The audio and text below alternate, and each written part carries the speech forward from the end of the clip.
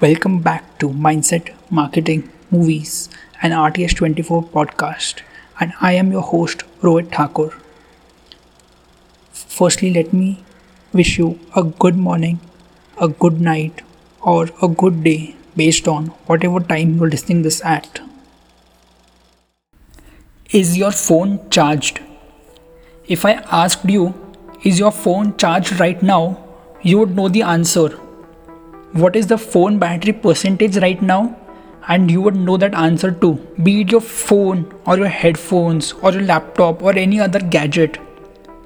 The point is that you are always aware when it comes to these items that you use on a daily basis. However, what about you? What is your battery percentage right now? How long will you last before charging yourself again? Do you know the answers to these questions? We often focus on these external items that control our lives, but we forget to take an inner look towards the things that we actually have the control over. Do I need to upgrade my battery power? Do I need to recharge myself right now? Is my battery getting low?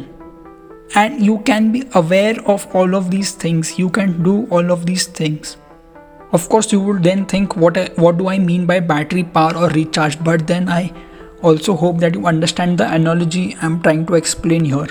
When you are self-aware about yourself, the perspective towards looking at yourself and the outside world also changes. You now, having become self-aware about yourself, now want to use that battery of yours efficiently, and you just don't want to drain it out.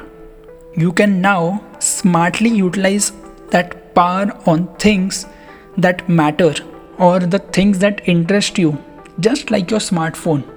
So ask yourself these questions instead of being reliant on external things. Is my mind charged? Is my body charged? And if not, what do I need to do about it?